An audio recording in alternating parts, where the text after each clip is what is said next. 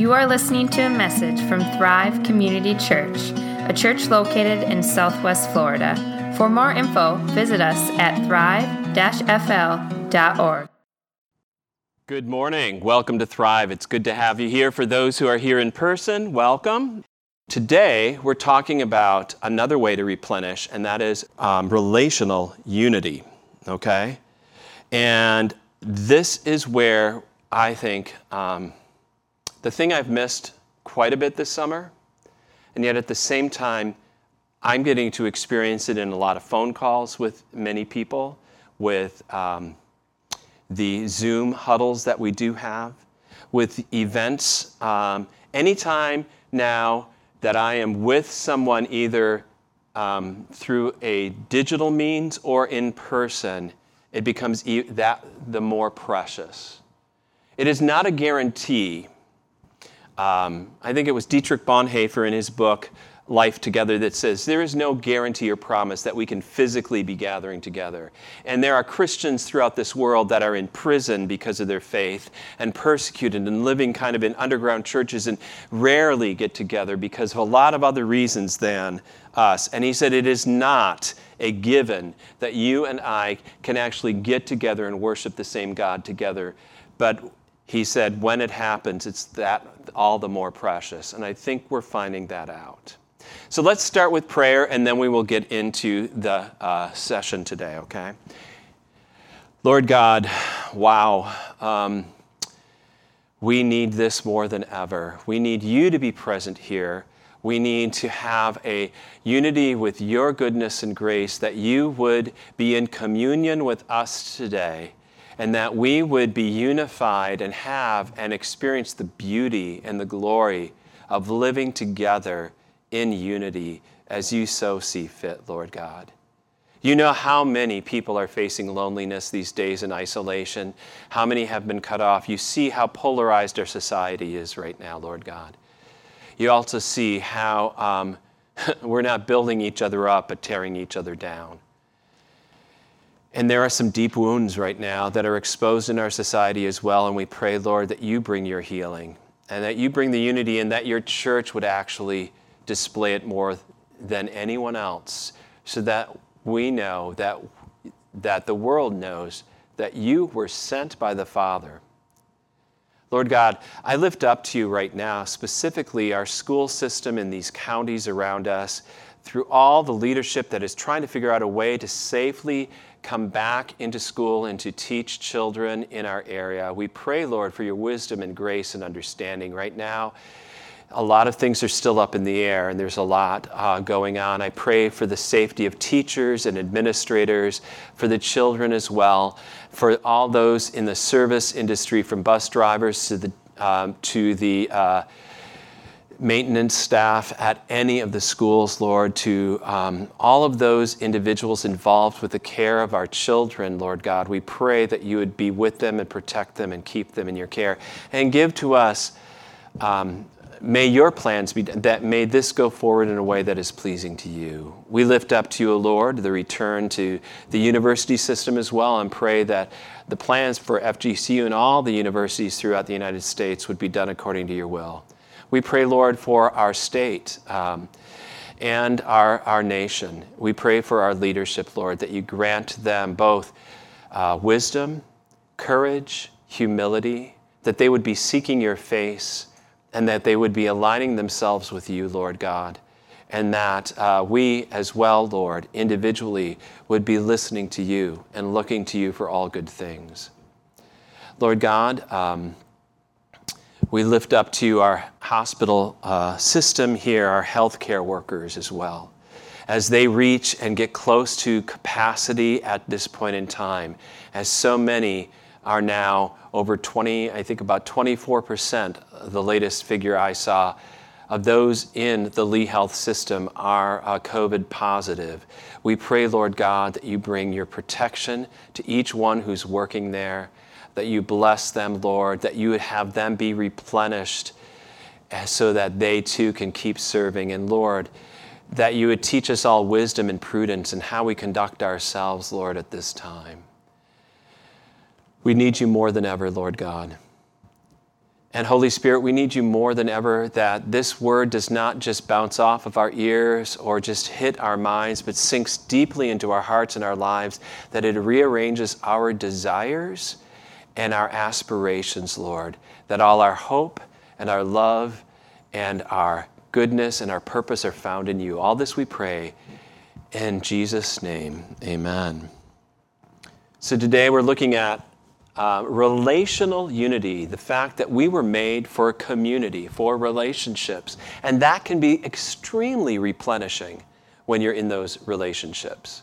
So we're going to look at 3 points today from these two texts, okay? So we're going to read Psalm 133, and then, which is a psalm that just says how beautiful it is, how wonderful it is to live in unity. And then from John 17, the prayer that Jesus prayed right before his crucifixion for the church, for you and for me. So let's read, first of all, Psalm 133. Behold how good and pleasant it is when brothers dwell in unity. It is like the precious oil on the head, running down on the beard of Aaron, running down on the collar of his robes. It is like the dew of Hermon, which falls on the mountains of Zion. For there the Lord has commanded the blessing, life forevermore. And then how Jesus prays, I do not ask for these only, but also for those who believe in me through their word, that they may all be one, just as you, Father, are in me and I in you, that they may also be in us, so that the world may believe that you have sent me. The glory that you have given me, I have given to them, that they may be one even as we are one, I in them and you in me, that they may become perfectly one, so that the world may know that you sent me and loved them even as you loved me. Relational unity. We're going to look at 3 points today. The beauty of it, the need for it, and the breakthrough to get to it. Okay? So first of all, the beauty. And this comes out in that Psalm 133, that first line, how good and pleasant it is when brothers dwell together in unity. And you might say, yeah, isn't it great? You know, my family members, my brothers and siblings are scattered across the country, and it's great when we get on the phone, talk for 10 minutes, and at the end of the phone call say, love you, and hang up, and go on with our lives and everything. That is so far from the biblical understanding of what was going on in this psalm. It's not bad, but in this psalm, how good and pleasant it is when brothers dwell together in unity meant that brothers actually lived on the same piece of ancestral property that they had inherited through the land of Israel. They were on the promised land together, living their lives next to each other, their families always engaged with each other, their children and grandchildren, and everyone living in harmony and beauty. It's one thing to get along with your siblings 1,000 miles away, and it's another thing to be living together with them for a week. Right? So a wonderful thing has just recently happened. Laurel's sister Jill has moved down here, and I think it's a great blessing. But it's one thing to be from Idaho and Florida, and now it's together and it's good. But it's also like there's always and like my brother and sister, we live in 3 different thousands of miles apart. And it's just not always easy to even spend a week together. And here, it's saying it can be good and pleasant to spend the whole time together. In fact, that's what's going on. Now, that's the world that God wants and God intends. Not just for relatives like biological, but for you and me and for all of us, that we can have a good and pleasant unity within the family of God. Jesus kind of talks about that. He has moved in that prayer in John 17, what we read, from praying for just his disciples, the 12 and actually the 50 or 100 or couple hundred that were with him through the end. And for those who had seen him, he then moves in that prayer and says, now I'm praying for those who will believe in me because of their ministry. He said, I do not ask for these only, but also for those who will believe in me through their word, that they may all be one. Just as you, Father, are in me and I in you, that they may be in us, so that the world may believe that you sent me. So the beauty of the Father's love for the Son. So the Father loved the Son so much, has always loved the Son, glorifies the Son, gives deference to the Son, gives everything to the Son, and the Son reflects his Father's love and responds back in the Spirit. The Trinity is what we call it. It was kind of derivation of everything that we could from just the life of Jesus to how God is at heart, a community that is unified in love and glory and blessing of one another. That kind of love, that kind of glory, Jesus says, that kind of unity is to be given, and we are to be sharing in it. It's a oneness lived out. And we see a little reflection of what Jesus was praying for in the book of Acts and how Christians actually were at the beginning living in some oneness. Now you might be going like, wait a minute, what does oneness actually mean? Is it lockstep unanimity on all matters so that basically we have all the same thoughts, all the same ideas, all the same aspirations, all the same direction, and there's no differences at all between us? I don't think so, because the Son is not the Father, and the Father is not the Son, and the Spirit is different than, and yet they are fully unified. Do you understand?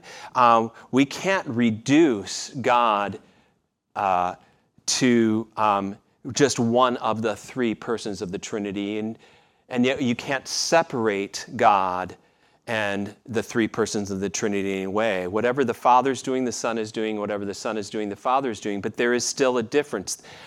The Son dies on the cross. The Father does not die there. So they have different roles, different ministries. They're not. We are not to be clones of each other. And I think it's probably to your benefit that I am not. You are not to clone after me. Okay? We only need one of me, and that's more than enough. Okay? But there's a unity yet that comes out in the church and in the early church, and I think we're going to see the ABCDs of that. The first is that the church, as we read in the book of Acts, was one in sharing their possessions. And we can see that from Acts chapter 4, where it says this, "Now the full number of those who believed were of one heart and soul." Notice that? So there was a unity of love and soul. "And no one said that any of the things that belonged to him was his own, but that they had everything in common." It does not mean that they didn't have private property, but that they freely shared whatever they had with others. And they readily said, "Hey, you need this? Great." Right now, at a time of COVID, we need to be sharing more than ever, not hoarding. We need to help those who are facing unemployment and difficulties and questions, and being willing to do that. And I'm thankful that Thrive has asked again and again, different members saying, "Hey, Pastor John, do you know anyone in the congregation who is in need?" We need to be doing that more than ever. This is the way family works, right? Parents don't keep a running bill of everything their kids have used throughout life. Do they? And say, "Okay, now you guys," like my parents could say, "John, you owe us about $175,000 at this point in time, and about 20,000 hours of labor." We don't do that. They share freely. We share freely. I don't keep tracks. You don't keep tabs. We just give. That's part of the unity, and that is so replenishing when that happens, to know that there are people who are going to be there for me in my need. Now that kind of leads to a second part of that unity, and that is one in sharing our problems.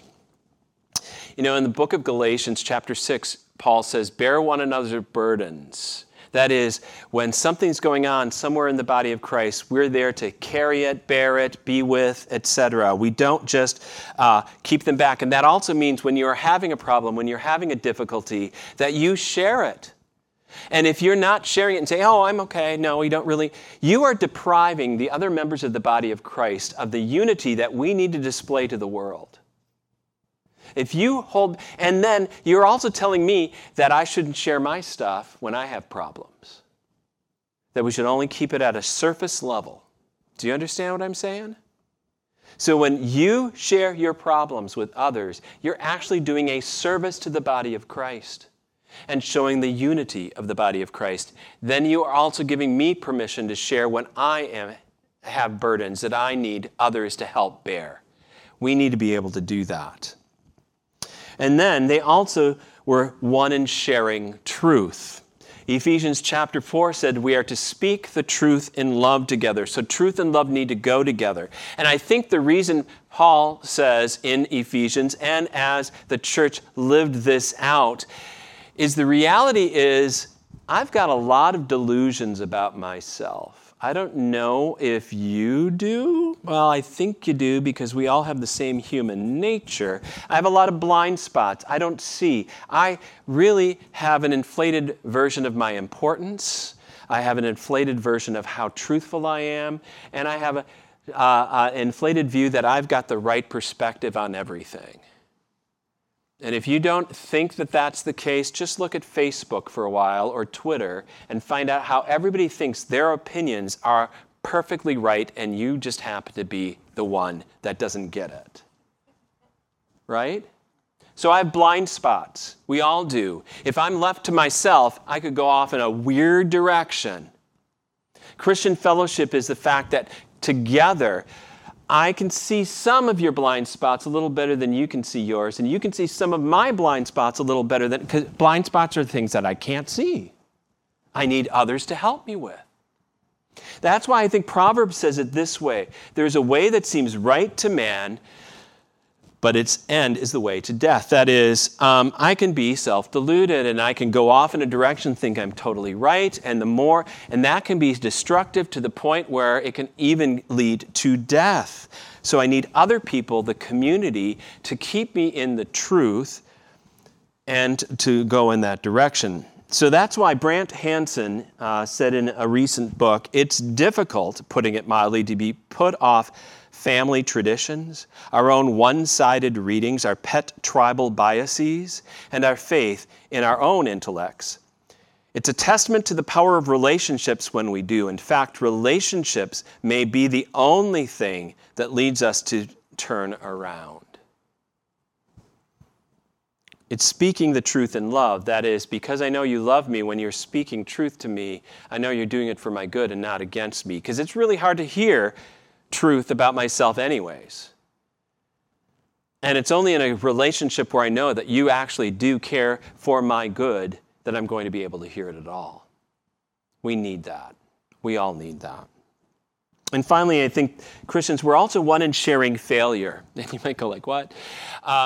We are living, some people are calling it, and I think it's over that we live in a cancel culture. I think that's pushing it a little far as well, but there is a tendency, there is really not much grace and forgiveness in our society. Okay? So when somebody blows it, when somebody messes up in one area, there is a tendency for us to say, we need to make a point and cut them completely off. And never listen to them again, shun them, push them completely out. The Christian church didn't do that at the beginning. I don't know if you realize this. The two greatest leaders in the early church were the two biggest failures. Peter, the leader of the disciples, right? I will never forsake you. I will never deny you. Denies Jesus 3 times, runs away as a coward. And even in the book of Acts, as he is restored, we still see Peter ends up not quite getting it until God shows him a vision. And then he goes to the house of Cornelius, a centurion, and then finally says, oh, now I see that God shows no partiality.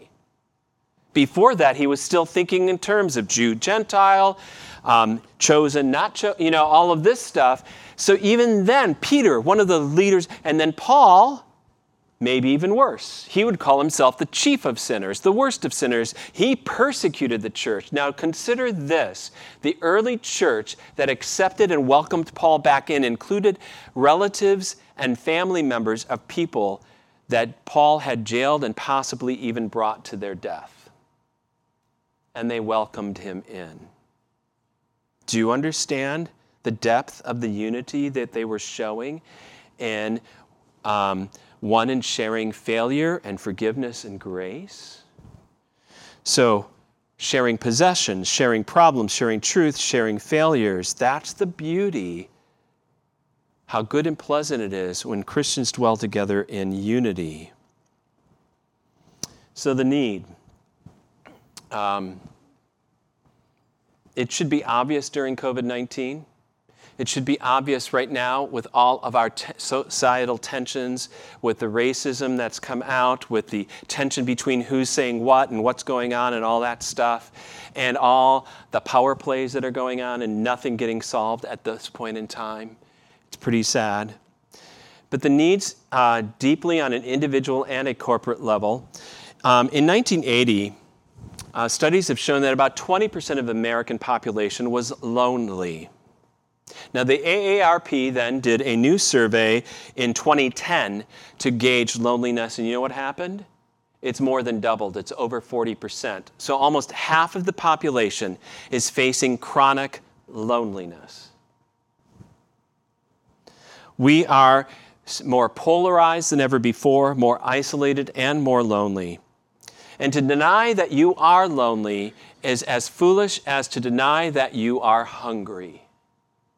And you might kind of question that, go like, no, I'm okay. I'm doing fine. And yeah, that's why I love what Brene Brown said in an article. She wrote this: if you're anything like me and you find yourself questioning the idea that starvation and loneliness are equally life-threatening, consider this 2015 meta-analysis of studies on loneliness, in which researchers found the following. Living with air pollution increases your odds of dying early by 5%, living with obesity 20%, excessive drinking 30%, and living with loneliness, it increases our odds of dying early by 45%. It's a pandemic.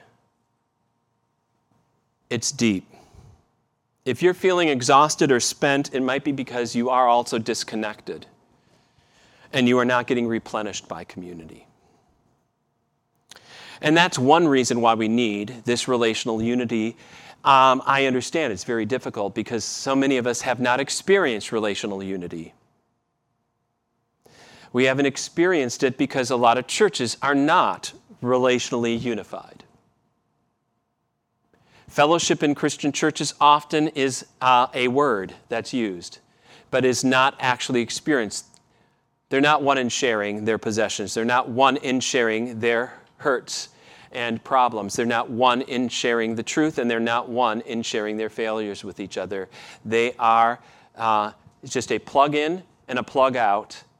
Give me an hour, give me a little boost, give me a little fix, give me a little entertainment. I'm out of here. And the reason a lot of people are doing that as well is because they've been burned. They've been hurt. They've been scarred by how churches have acted toward one another. And that's where I think Jesus' prayer comes in, because he's still praying. This is Jesus at his last words. His last thing that he's going to do is he prays to the Father. The disciples overhear this prayer, and the thing he's praying about is not the weather. It's not peripheral matters. It's the most important thing to him. And he prays simply this: so that the world may believe that you have sent me. So this is how the world will know that the Father has sent me. And what is that? That my people are one unit, one. And the world looks at it and goes like, wow, Jesus must have really come. Jesus must be real.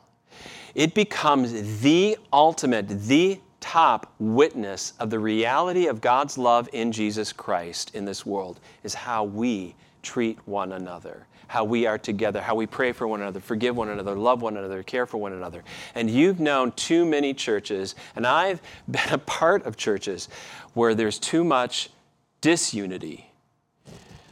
There's gossip, political power plays going on, indifference. Everything's so nice, but really, we don't really love each other. We just kind of tolerate each other. There have been churches that are like that, and where biases are present, where racial tensions are under the surface and allowed to keep going, where people are really not welcomed and embraced for who they are, but only if they fit in to a certain category or a certain expectation. What's that showing? Not the beauty of Jesus. That's why unity is so important.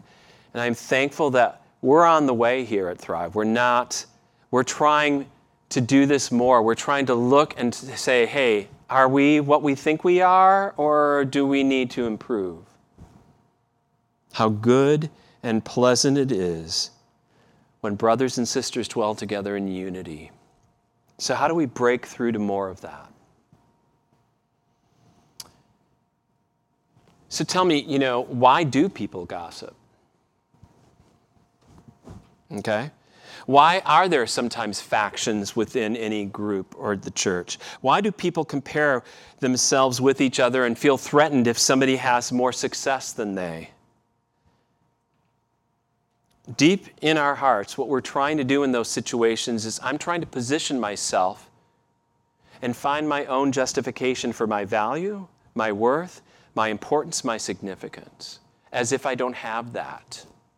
I've got to come up with it. And so relationships become just political negotiations, and everyone's kind of questioning my worth or my place or my future destiny. But those are the things that are actually given freely by God through Jesus Christ. It's out of my insecurities that those things happen. But when I know I have those things in Jesus Christ, when I have my destiny, my future, when I know I am loved by God, when that's secure, then I can let go of all that other stuff. I like how Dietrich Bonhoeffer wrote it in his book, Life Together. He said, Christians are persons who no longer seek their salvation, their deliverance, their justification in themselves, but in Christ Jesus alone. It's outside of me. Anytime I look at myself to try to justify why I'm here, it's too much. Yuck. But when I look to Jesus and I see in him that I am welcomed, I am embraced, I am forgiven, I am loved, then I can let go of all those delusions about myself and all my need to try to justify and place myself above others. That's what Jesus says, the breakthrough in what he prays for. He says this, he prays this, the glory that you have given me, I have given to them. Do you realize that? So the glory that the Father has had, that the Father has always been so pleased with the Son, rejoices in the Son, loves the Son, completely is enamored by the Son, defers to the Son, cannot think more of the Son. That is the glory that Jesus has always had, and he says he gives it to you. This is what you get in Christ. You are honored and valued and celebrated when the Father speaks at Jesus' baptism and when the Father speaks again at Jesus' transfiguration in the Gospels. You hear these words, "This is my Son, whom I love, in whom I am well pleased." And Jesus says, those words are true for you. You are the beloved, in whom God is well pleased. Not just a little, but fully pleased. And then he goes on, that you have given me, I have given to them, that they may be one as we are one, I and them and you and me, that they may become perfectly one, so that the world may know that you sent me and loved them even as you loved me. Do you realize that? At this very moment, the Father loves you as much as he loves his own Son.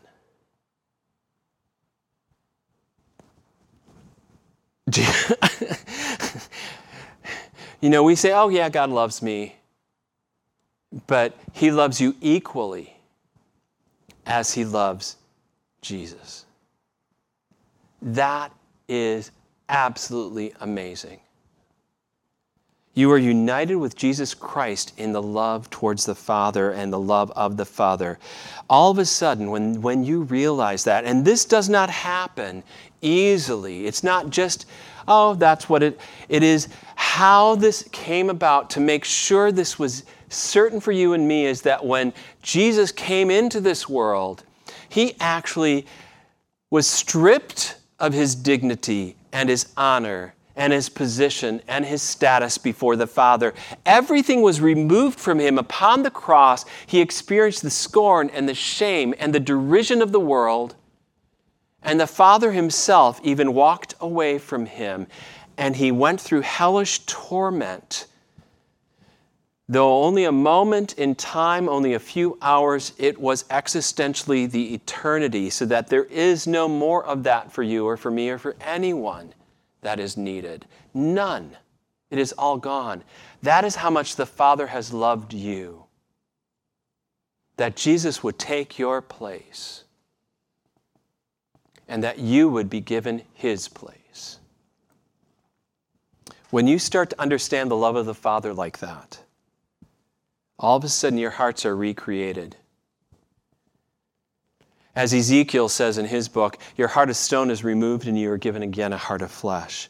You start to drop your agendas. You start to stop the controlling nature that we all have. We drop our politics and our opinions and our attitudes and our positioning and our quest for significance. We let that all go and let God have his agenda with us because, of course, it is good.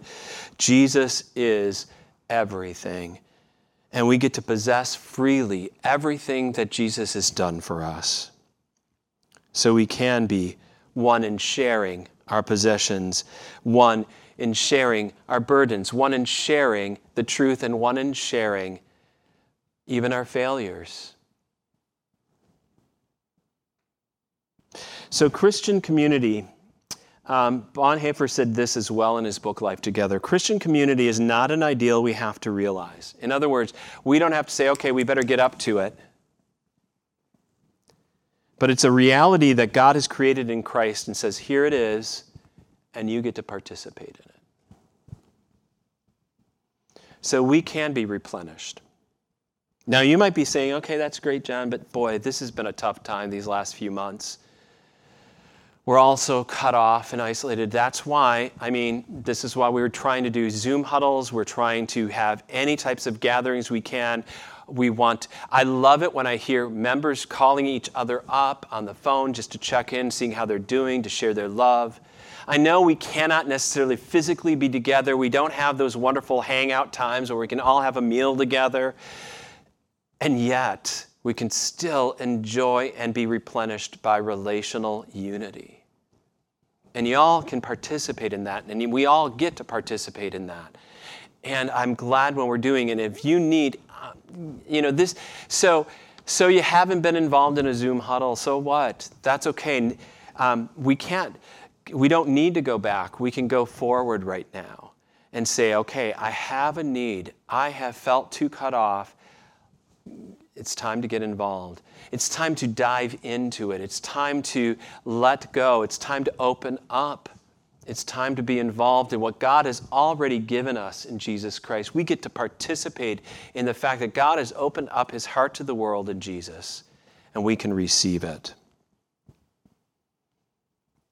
So don't give in. Don't drop out, but live daringly and give freely and be replenished. Would you please pray with me? Lord God, we thank you for this time. We thank you for how you are working in our lives. We ask, O Lord, that you would be working exceeding and abundantly beyond all we can ask or think at this point in time, that you would be drawing us to you, that you would use this time, even as we are separated physically from each other, to unite us and to be replenished by the unity that we have in your Son, Jesus Christ. We pray, Lord God, now for those who are lonely, that you would give us the opportunity to reach out and be your hands and feet and ears and heart for them. For those who are experiencing lots of struggles because of employment and or financially, Lord, that we would be one with them and share with them and lift them up, that we would share each other's burdens, that we would even share each other's failures, and we could share each other the grace and forgiveness of God. Lord God, we lift up to you in that light Andy Blankenship. As you know, she's been going through chemotherapy for her cancer of the tongue. We pray, Lord, that you would replenish her this day, that you'd bring your healing to bear in her life. We thank you, Lord God, that you've been with Pastor John Zender as he had been hospitalized with COVID-19, and thank you, Lord, for bringing him home. Continue his recovery there. Bless him and direct his church and that ministry in that light. We lift up to you, O Lord, this fellowship. We ask that we would live into the reality of what you've given, that we would understand that we are loved as much as Jesus has been loved, Father, and that we can love each other as you have loved us. Bless our time as we enter into a time of communion after this next song, Lord God. Prepare our hearts right now. Forgive us, Lord, for how we have not loved you with our whole heart or soul or mind, not even close. And we have not loved our neighbors as ourselves. We have been too indifferent, too quick to judge, too quick to dismiss, too fast, Lord, to speak, and too slow to listen. Forgive us for all of these things, Lord God, and renew us, commune with us, come to us, replenish us this day as you give us, with the bread and the wine, your amazing presence, yourself coming to abide in us and with us and for us, Lord God. We thank you for these things. All of this, Lord, we just lift up to you this day, confident you hear us through Jesus Christ. In his name we pray. Amen.